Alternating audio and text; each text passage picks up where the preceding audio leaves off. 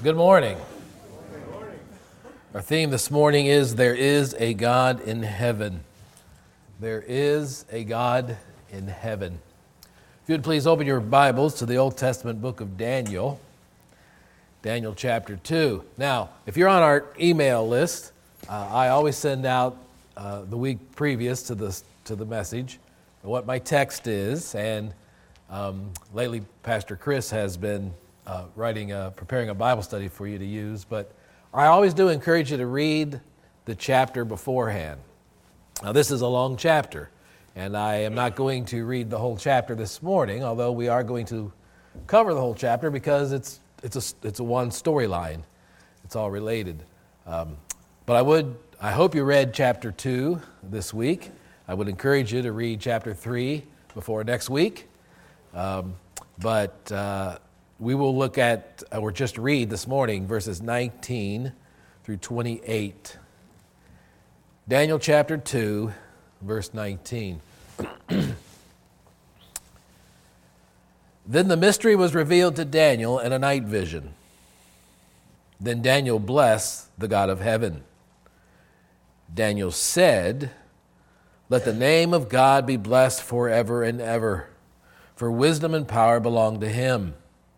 It is he who changes the times and the epochs, who removes kings and establishes kings, and gives wisdom to wise men and knowledge to men of understanding. It is he who reveals the profound and hidden things.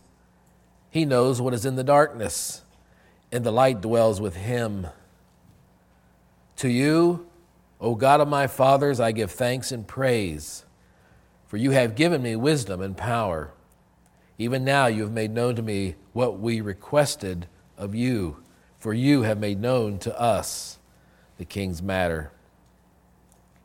Therefore, Daniel went to Arioch, whom the king had appointed to destroy the wise men of Babylon. He went and spoke to him as follows: "Do not destroy the wise men of Babylon.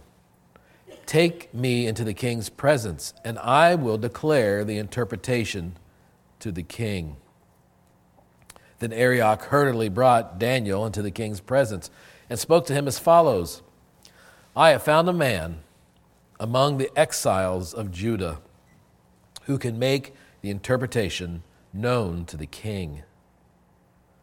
The king said to Daniel, whose name was Belteshazzar, "Are you able to make known to me the dream which I have shown and its interpretation?" Daniel answered before the king and said, "As for the mystery about which the king has inquired, neither wise men, conjurers, magicians, nor diviners are able to declare it to the king.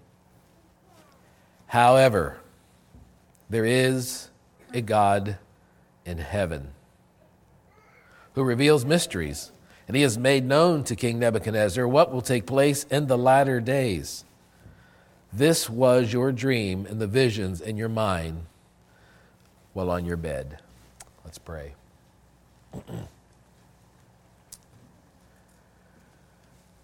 Father, we have a great clash of worldviews here. Nebuchadnezzar and the Babylonians represented the kingdom of men, the world of men. It was superstitious. It was what we would call pagan. It believed in sorcerers and witchcraft and magicians and soothsayers. It studied the stars to learn of the future. But Daniel and his 3 young friends, exiles from Judah, carried away captive from Jerusalem, had a different worldview. They believed in God.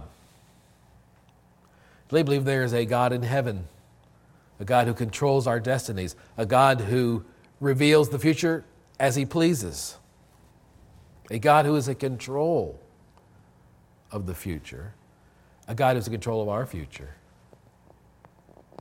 So Lord, I pray this morning you would prepare our hearts, open our eyes, our ears, our minds to your word. Lord, I believe in this passage Daniel lays out some future prophecy that could only happen if there's a God in heaven. So speak to us, I pray. Amen. Why should Nebuchadnezzar have dreamed such dreams? Nothing on earth could present any real threat to his security. He had enormous power and wealth.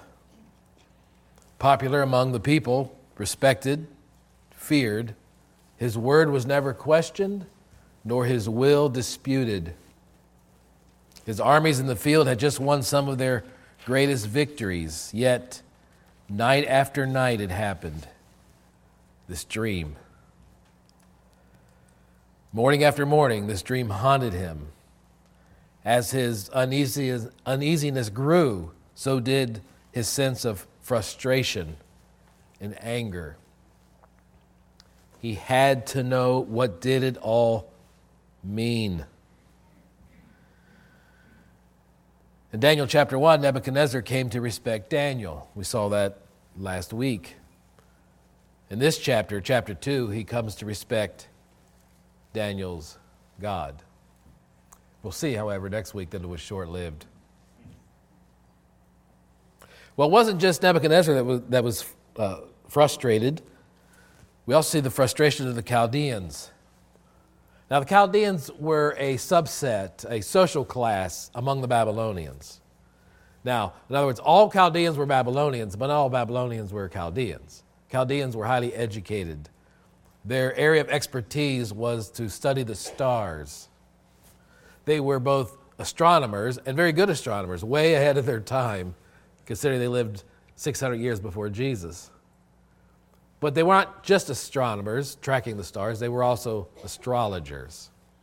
They tried to predict the course of events by the stars. They tried to tell your future by the stars. They were soothsayers. In fact, this was a very pagan court. We see mentioned here magicians and sorcerers and soothsayers, astrologers, Chaldeans. Well, as Nebuchadnezzar's frustration grew, so did the Chaldeans, because Nebuchadnezzar had this reoccurring dream over and over and over, and he wants to know. In fact, he asked them not just what it meant, but he asked them what the dream was. Okay, it's one thing for the king to tell you what his dream is, and then you come up with an interpretation, right? Nebuchadnezzar knew that.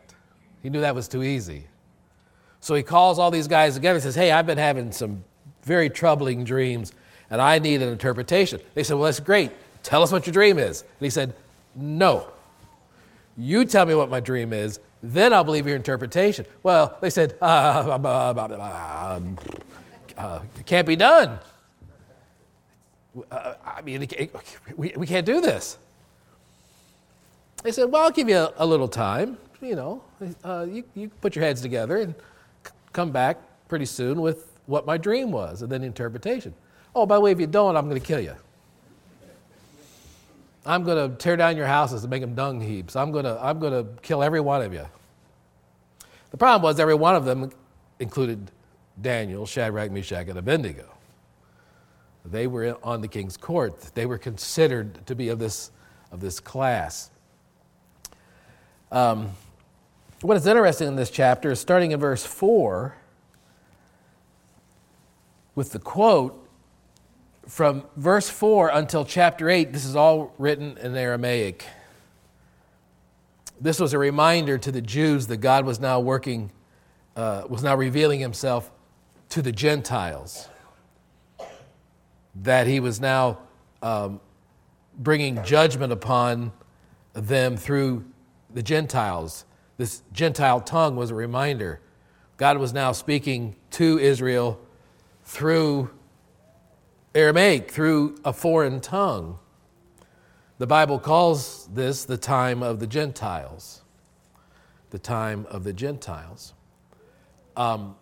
Yes, God was showing the Babylonians that he spoke their language, but he was also providing an object lesson to the Jews. Isaiah 28:11. Indeed, he will speak to this people, the Jewish nation, through stammering lips and a foreign tongue. So God is getting the attention of the Israelites. He's getting the attention of the Hebrews. He's now using a foreign tongue to speak to them. Now, some think perhaps the king forgot the dream. I believe, however, it was a test of the wise men. But look at verse 13. So the decree went forth that the wise men should be slain. So they couldn't deliver. No matter how much time they were given, they couldn't deliver. So the king set out a decree, kill them all. Unfortunately, that included Daniel and his friends to kill them. Now, what strikes me about this is that the devil, the evil one, was willing to sacrifice all his false prophets to get rid of 4 true ones, to get rid of 4 of God's faithful servants. If he could get them killed, he didn't care how many dozens, hundreds of others he killed. He just wanted to eliminate Daniel and his 3 friends. Well, the problem was, of course, if you look at verse 10, the Chaldeans answered the king and said, "There is not a man on earth who can declare the matter for the king, as much as no great king or rulers ever asked anything of any magician or conjurer or Chaldean." Well, they were right. Man's incapable of knowing the future. They were incapable of discerning the dream. And so were their gods. And so were their gods. However, there is a God in heaven who can do the impossible. There is a God in heaven who can do the impossible. Look at verse 19. Then the mystery was revealed to Daniel in a night vision. Then Daniel blessed the God of heaven. So man could not tell Nebuchadnezzar what his dream was or what it meant, and their gods could not tell Nebuchadnezzar what the dream was and the interpretation. But there is a God in heaven. There is a God in heaven. So this brings us to the revelation of God. How did Daniel and his 3 friends respond? Verse 18. So that they might request compassion from the God of heaven concerning this mystery, so that Daniel and his friends would not be destroyed with the rest of the wise men of Babylon. So they prayed. Daniel's 3 friends, they requested compassion from the God of heaven concerning this. Prayer plays a big role in this book. Verses 19 through 23 basically is a prayer. In chapter 6, verse 10, we see Daniel at prayer. We see what happens to him because of that. In chapter 9, again, we see Daniel at prayer. Well, the prayer was answered. The dream and its contents was revealed to Daniel. So apparently before the king's edict could be carried out, Daniel went to Arioch and said, "Listen, I know the dream. God has revealed to me the dream." And Daniel was brought to the king. But let me show you something I think is pretty remarkable as far as Daniel's character. Okay? Go back to verse 18. So that they might request compassion from the God of heaven concerning this mystery, so that Daniel and his friends would not be destroyed with the rest of the wise men of Babylon. Okay, so first, there's some self-interest here. Yes, they're false wise men. They're pagan. They're worshiping false gods. But God, don't destroy us along with them. But notice what Daniel does in verse 24. Therefore Daniel went into Arioch, whom the king had appointed to destroy the wise men of Babylon. He went in and spoke to him as follows: "Do not destroy the wise men of Babylon. Take me to the king's presence, and I will declare the interpretation to the king." So what does Daniel do? He saves the life of all these guys. right? He says, listen, don't kill him. Now, he could have said, and I got to wonder if I was in that position, he could have said, well, those guys can't do it. Go ahead and kill them, but I've got the answer, right? Let us be. He didn't. He said, don't kill them. They can't give the king an answer, but I can. Don't kill them. So he saved their lives. The fact that the Almighty God would communicate truth to a pagan Gentile king like Nebuchadnezzar is evidence of the grace of God. So he gave Daniel the dream and the revelation of what the dream meant. Now, we have the revelation of God. It's in the Bible. We have the final and complete revelation of God. I do not believe that God needs to speak to us through dreams anymore. He has given us His Word. He has revealed Himself. There is a God in heaven who has revealed Himself. He's revealed it in Scripture. He's revealed it in His Son. So God is a God of revelation, but He's revealed it through the Scripture. Well, what does Daniel tell the king? Verse 31. You, O king, were looking, and behold, there was a great statue. That statue, which was large and of extraordinary splendor, was standing in front of you. Its appearance was awesome. This is an awesome statue. The head of that statue was made of fine gold, its breast and its arms of silver, its belly and its thighs of bronze, its legs of iron, its feet partly of iron and partly of clay. You continued looking until a stone was cut out without hands, and it struck the statue on its feet of iron and clay and crushed them. Then the iron, the clay, the bronze, the silver, and the gold were crushed all at the same time. It became like chaff from the summer threshing floors, and the wind carried them away so that not a trace of them was found. But the stone that struck the statue became a great mountain and filled the earth. Well, Daniel fulfills the first part of the king's demand. What was the dream? And he tells him what the dream was. You saw this great statue, and you saw that it was made of gold, and then of silver, and of bronze, and of iron, and eventually a mixture of iron and clay. And as you were standing there looking at this awesome statue, this huge stone boulder came and crushed it to smithereens. So not only could Daniel give him what the dream was, he then gives him the revelation, verse 36, the interpretation. Here's the interpretation of Daniel. There was the dream, this was the dream, and now we will tell you its interpretation.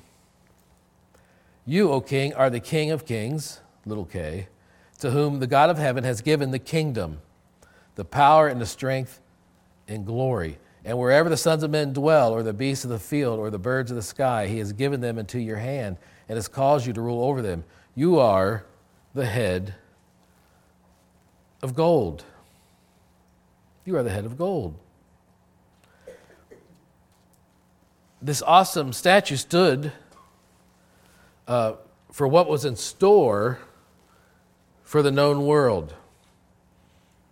What was going to happen in the future. Okay, but you'll notice as we look at it, the deterioration of the materials. So first, it's gold. It's made of gold. Now, this had to go to Nebuchadnezzar's head. In fact, we'll see in chapter 3, it did go to his head. But Jeremiah had prophesied that there would arise a king named Nebuchadnezzar who would be the ultimate power. Jeremiah 27:6. Now I've given all these lands into the hand of Nebuchadnezzar, king of Babylon, my servant. And I've given him also the wild animals of the field to serve him. All the nations shall serve him, and his son and his grandson, until the time of his land, of his own land comes. And many nations and great kings will make him their servant. So Jeremiah had prophesied both the rise of Nebuchadnezzar or Babylon, and the fall of it. But the head of gold stood for Babylon. And the extent of its kingdom. But that wasn't all that he saw. Verse 39. Now, again, as we read chapter 2, we need to read it, and we will look at this when we get to Daniel 7 and Daniel 8, because Daniel has a similar vision in which the countries are identified. But so Nebuchadnezzar has this dream of the statue, which we'll see here represents kingdoms. He was the head of gold. The first kingdom is the kingdom of Babylon, but that kingdom will not last. Verse 39, and after you, there will arise another kingdom inferior to you. Okay, so that is the breast and arms of this statue. They're made of silver. Then, verse 39, another kingdom of bronze will rule over the earth. And we see in verse 32 that that's the belly and the thighs are of bronze. Verse 40, and there will be a fourth kingdom as strong as iron, inasmuch as iron crushes and shatters all things, so that like iron it breaks in pieces, it will crush and break all these pieces. So what do we see here? And again, when we look at chapter 7, chapter 8, we get a more specific revelation. But what we have in verse 39, first of all, the silver represents the Persian Empire. After Babylon came the Persians. In fact, it's represented by silver and by two arms, which if it was actually the Medes and the Persians. We usually shortcut that to the Persians, but it was the kingdom of the Medes and the Persians. So there was going to come someone who would replace Babylon, represented by the silver, two arms, the Medes and the Persians. And then in verse 39, the second part, you have a kingdom of bronze. Alexander the Great, the Greeks, his army used bronze helmets and breastplates and shields and swords. So you have first the kingdom of Babylon, replaced by the Medes and the Persians, replaced by Greece. All right, and verse 39b, then another kingdom of bronze which will rule over all the earth. Alexander the Great conquered the known world. Now, Josephus was a first century Roman Jewish historian and military leader who wrote, among other things, a history of the Jews. Now, Josephus was again, first century figure. So during he writes in his book, The History of the Jews, that the priest of Israel brought the scroll of the prophet Daniel and showed it to Alexander the Great, okay, telling him that it was a fulfillment of Daniel's prophecy. Now, again, these are events 100 years in the future from Daniel. There's no way he could have known this. But the Jewish priest came to Alexander the Great and showed him from the book of Daniel that Daniel had predicted about his coming. Then verse 40. Then there will be a fourth kingdom. So you have Babylon, you have the Persian Empire, which overthrew Babylon. You have the Greeks, who overthrew the Persians. And then you have, of course, the Romans, who overthrew the Greeks. Then there will be a fourth kingdom as strong as iron. Rome was called the Iron Legions, or the Iron Heel of Rome. They used iron helmets and coats of mail made of iron. But there was a problem with this empire, verse 40. Then there will be a fourth kingdom as strong as iron, inasmuch as iron crushes and shatters all things. So like iron that breaks into pieces, it will crush and break all these pieces. So the iron kingdom is Rome, which again conquers the known world. The problem was that you saw the feet and the toes, partly of potter's clay and partly of iron, and it will be a divided kingdom. But it will have in it the toughness of iron, as much as you saw the iron mixed with common clay. And the toes of the feet were partly iron and partly pottery. So some of the kingdom will be strong and part of it will be brittle. And that you saw the iron mixed with common clay, it will combine with one another in the seed of men, but it will not adhere to one another, even as iron does not combine with pottery. So the iron was representative of Rome, but Rome, of course, got too big. It included so many people that it created a weakness. Eventually, it divides into two, Eastern and Western. Look back at verse 33. That's why on the statue, it's the legs of iron. There's two. There's the Eastern Empire, the Western Empire. So it falls. I mean, it's great that the head was of gold and then silver, then bronze, then iron. The problem was at the foundation, it had clay. It was men are made of clay. It will not last. It will not stand forever. We'll see here in a moment. It'll be replaced by a eternal kingdom. So, Daniel's covering things here that are 400 years in the future. In fact, the fall of Rome would be almost 1,400 years in the future. So he's predicting the rise and fall of Babylon, and then the Persians, and then the Greeks, and then the Romans. But of course, after that, there were more empires. You have the Holy Roman Empire. You have Napoleon's empire. You have the British Empire. You have the Third Reich. You have the USSR. And you have the United States. And what they all have in common? They all will fall. They all have or will fall. This awesome statue crumbles before a more awesome stone. Verse 44. In the days of those kings, the God of heaven will set up a kingdom which will never be destroyed. And that kingdom will not be left for other people. It will crush and put an end to all these kingdoms, but it will itself endure forever. So he has this dream that this giant uncut stone crushes his statue and it crumbles. Of course, the stone not cut by human hands means it's divine. There is a God in heaven who will bring down the kingdoms of men and will establish an everlasting kingdom. In fact, it will become a mountain.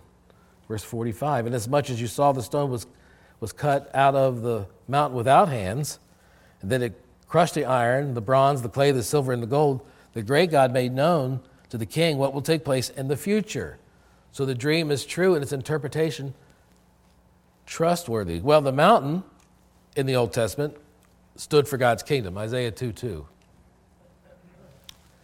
Now it will come about in the last days, the mountain of the house of the Lord will be established as a chief of the mountains and will be raised above the hills, and the nations will stream to it. So it's talking about the coming of Christ's kingdom, when Christ will come to judge his enemies and establish his kingdom. So, what's the takeaway from here? There is a God in heaven who brings down the kingdoms of men. There is a God in heaven who brings down the kingdoms of men, be it the Babylonian Empire, the Persian Empire, the Greek Empire, the Roman Empire, or all the other empires since. There's a God in heaven who brings down the kingdoms of men. Well, Nebuchadnezzar was pleased. Not only did he learn the dream, but what it meant. This brings us to the administration of Nebuchadnezzar. verse 47. The king answered Daniel and said, surely your God is a God of gods and a Lord of lords and a revealer of mysteries, since you have been able to reveal this mystery. Only if Nebuchadnezzar meant this, only if he acted upon this with true repentance, but we will see in coming chapters, he did not mean it. But Daniel was promoted to the king's court. And verse 48, the king promoted Daniel and gave him many great gifts. He made him ruler over the whole province of Babylon and the chief prefect over all the wise men of Babylon. And Daniel made a request to the king, and he appointed Shadrach, Meshach, and Abednego over the administration of the province of Babylon. Well, Daniel was in the king's court. So Daniel was promoted to the king's court. His friends joined the administration. This will come into play next week in chapter 3. But here the takeaway is there is a God in heaven who controls our lives. There is a God in heaven who controls our lives. Daniel and the 3 Hebrew children were slated for death. But God saved them. God promoted them. God watched over them. But he was also in control of Nebuchadnezzar's life. And as we'll see, as the dream reveals to us, he was in control of Cyrus' life, the Persian. And he was in charge of Alexander the Great's life, the Greek. And in charge of the Caesars. There's a God in heaven who controls our lives. So what does all this then have to do with us? It gives us something to hold on to in uncertain times. There is a God in heaven. There's a God in heaven who controls history. Now again, as we look at chapter 7 and chapter 8, we'll bring this all together clearer. But there's no doubt that Daniel, 600 years before Jesus, predicted the fall of Babylon, predicted the rise and fall of the Persians, predicted the rise and fall of the Greeks, and the rise and fall of the Romans. There is a God in heaven who is in control of history. There is a God in heaven even as human enterprises decline as time goes on. Nothing human lasts. Nothing human lasts. We can imagine the glory of the Babylonian Empire. Humanly speaking, it didn't last. The Persian Empire, it didn't last. The Greek Empire, it didn't last. The Roman Empire, it didn't last. The Holy Roman Empire, it didn't last. Napoleon's empire, it didn't last. The British Empire, it didn't last. The USSR, it didn't last. The United States. You answer the question. There is a God in history. There is a God who controls history. There's a God in heaven. Even as human enterprises decline, as time goes on, there's still a God in heaven. There is a God in heaven, even though man is made of clay and eventually cannot hold together. Man is made of clay and eventually cannot hold together. But there is a God in heaven whose kingdom is everlasting. There is a God in heaven whose kingdom is everlasting. Other kingdoms rise and fall. God's kingdom is forever. Let's pray.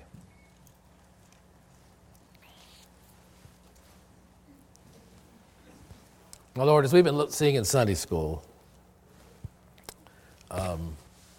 critics doubt the book of Daniel because they won't accept prophecy. They don't believe that there's a God who can predict or control the future. So even though they agree that Daniel is talking about the Babylonians and the Persians and the Greeks and the Romans, they believe he wrote it after. They don't quibble with the interpretation. They don't quibble with, yes, the gold represents Babylon and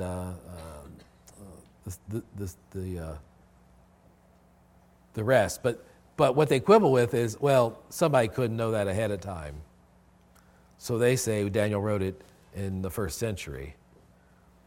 We believe, for good reason, that Daniel wrote it in the 6th century. 400 years before this took place, you revealed it to Daniel. So we come this morning believing and praising and thanking that there's a God in heaven, and he is in control. You are in control. Your kingdom is an everlasting kingdom. Lord, help us to rejoice that we're part of that kingdom, because human kingdoms don't last. Amen.